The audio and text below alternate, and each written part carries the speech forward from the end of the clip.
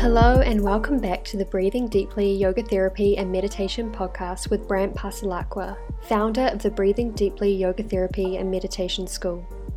In this podcast, we answer our students' questions and share information about yoga therapy and meditation with the intention of creating a new paradigm in wellness. Thank you so much for being here. Now let's dive into the show. Today's episode is a recording taken directly from a live Q&A with Breathing Deeply founder Brant Pasalakwa and students inside our meditation program. Our first question is, how much personal practice versus study of philosophical texts is needed as a meditation mentor? Look, the more you know, the more experience you have, the more people you've talked to, and the more you've sat with texts in that context. Okay. Right? The more you're using that. So of course you get better at it. But you never really get to any kind of place where you always know what to say to another human being. You have to look at it that way. It's like you're there to help. I will say, to answer your question directly, that the amount of text study. Now, when I say study, I just mean being with them, but they influence your mind. So I do think there is a progression to that. So maybe if you'd never read the Tao, you'd never looked at it before. And I've been looking at it for years and years, right? So when I sit with that and read a passage or two, there's some memory there that gets sparked. So there's a lot in my brain. So maybe it doesn't take me as long. I think that would be the only difference. So I think your question is as I'm starting and I'm not so familiar, the reason I did the philosophy section is because those are the things I want you to hang your hat on. Those are the things that are going to come up over and over and over again. You don't have to know the Gita to know the 3 points in the Gita that are so important. You don't have to know the Gita to understand the part that without some sort of surrender, that whole bit in the Gita, this isn't going to happen. And then there's a lot of passages and a lot of different angles on it. And the more you sit with it, the more deeper it goes. But I also want to say, the more you actually meditate, the deeper it goes. You can intellectually study these texts all you want and not meditate. I'm going to argue they won't really come to life inside you. It's not going to change you the way it will change you some. Philosophy has an effect on people, but it's not going to do all the work. And then there's certain things, right? Like you won't understand tranquility until you've experienced. So we don't understand, we read about thoughts and emotions and ways to work with them. But the way we work with them in meditation is very different. You can't just take the instructions from these texts and do them.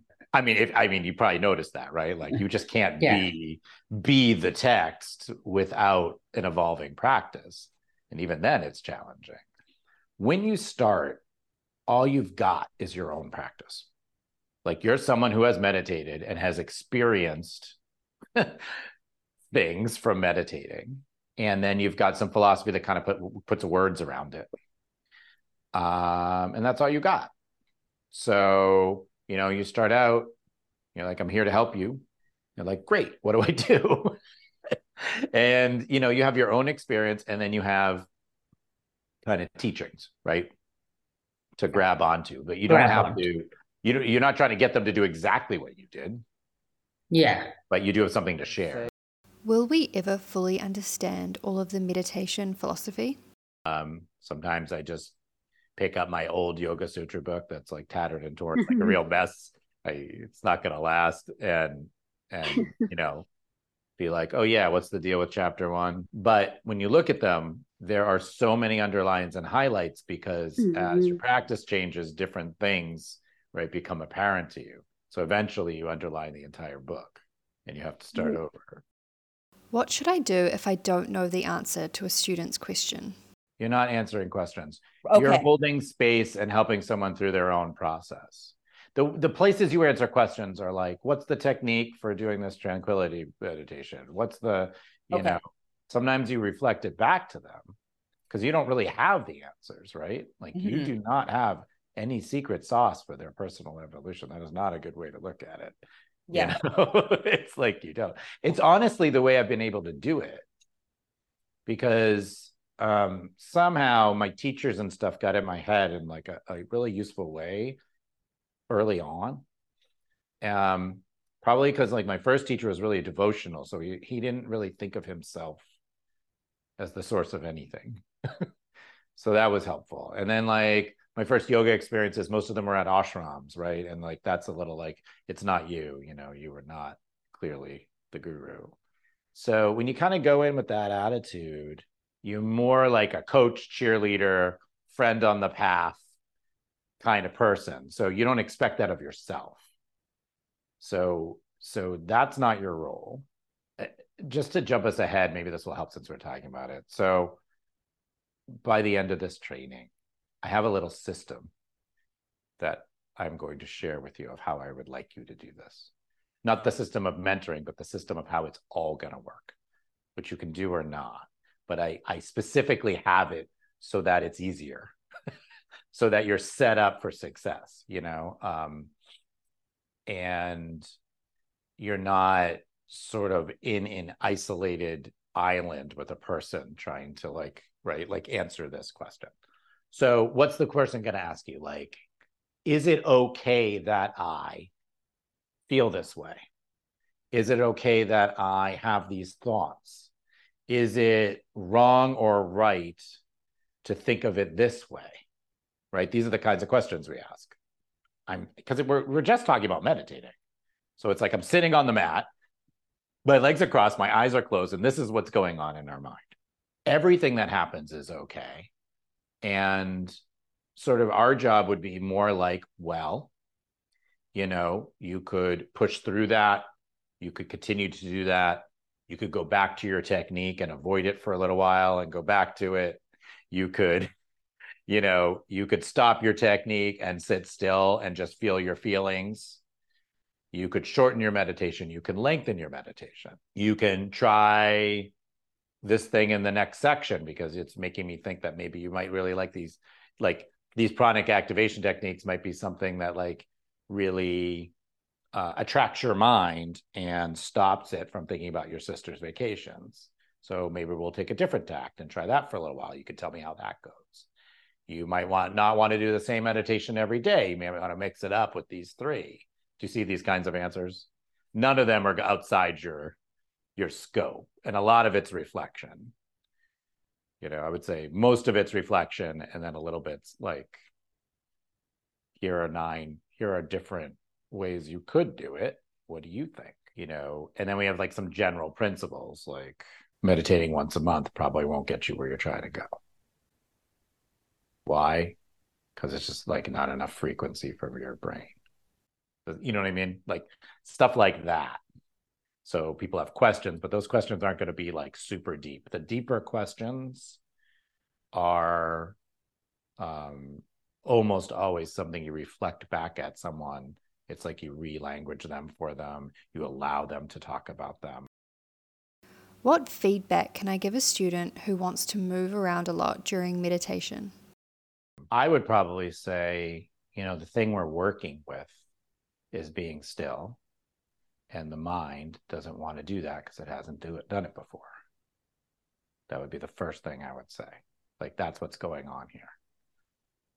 We say we want, but we want so many things. So what I'm hearing is that you're getting the urge to move. Right? So it's a little bit of a reflection. It's just like giving somebody a different take. They're like, I want to move.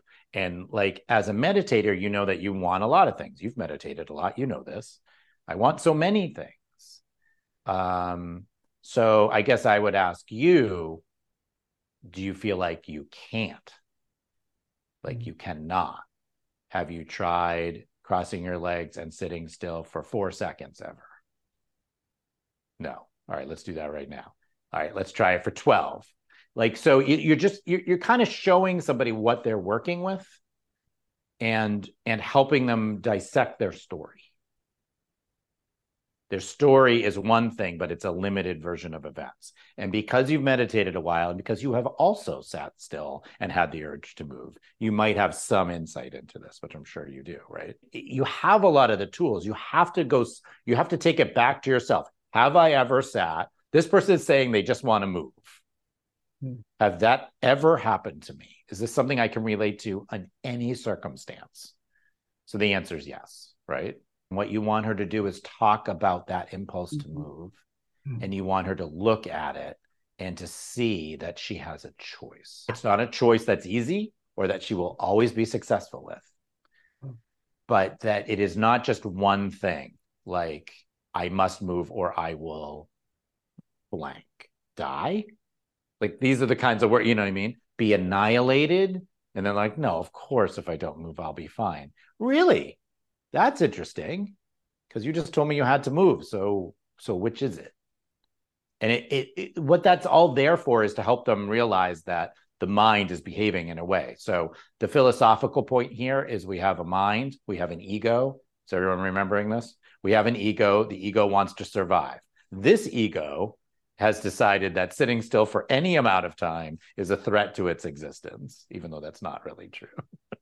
Right? And if you can put it into context for her, that would be helpful. That's the philosophy part. And then if you could also think of things physically that might help her, that, you know, whether it's, or technically, so whether it's her seat, her practice, maybe she should try lying down, maybe it's a different meditation, you know, maybe it's just some experiments of being still. Maybe it's, you know, something a little more active in her mind, right? Because the thing she's trying to do is like too still, like that Om is just for whatever reason too still for her at this moment. So that's how I do it. It's like, these are the things we know. I have these, if we're looking at our system, I have these 24 meditations. I have my personal experience, and I have things I know about humans based on philosophy. So that's what we're studying right now, right? These are the things I have to work with. That's it. Nothing else, you know? So what do I know about humans? Like, humans like to maintain the status quo. So I'm guessing this person doesn't sit around still in general. And we also know she's a beginner. Yeah. So I don't know. I don't know if I can exactly remember the first time I meditated at this point, but like, I know it wasn't easy. So you have to decide as her mentor. This is like, there's a little power here. What are you going to ask her to do or suggest she does? And since you're a yoga therapist, you might go with the thing of like, let's try an experiment. Yeah. Let's do it this way and see what happens. And tell me what you learned from that experience. And how can this person, with the other piece of philosophy, which I've shared with you, not from text, but just since we're a swim downstream kind of community, what is the easiest thing for this person to do? What is it? I don't know what it is. What does the intake process look like for new meditation mentees? I mean, the intake is to know who you're talking to and establish like trust and relationship. And then, you know, I mean, beginners are easy. You teach them techniques and you say, do this technique, you know, so that's not hard, you know, so it's not a lot of talk. So like the system that we're going to maybe like lean into, I'm just going to say this, is meeting with people, because this is how it naturally evolves anyway. And there's other components to it. But in terms of mentoring people, I generally do it every so often. So it's more like a quarterly thing. So it's like you have someone who's meditating, and you can just imagine this, like every 90 days, they come to like an appointment with you where they have questions and their practice is gone a certain way.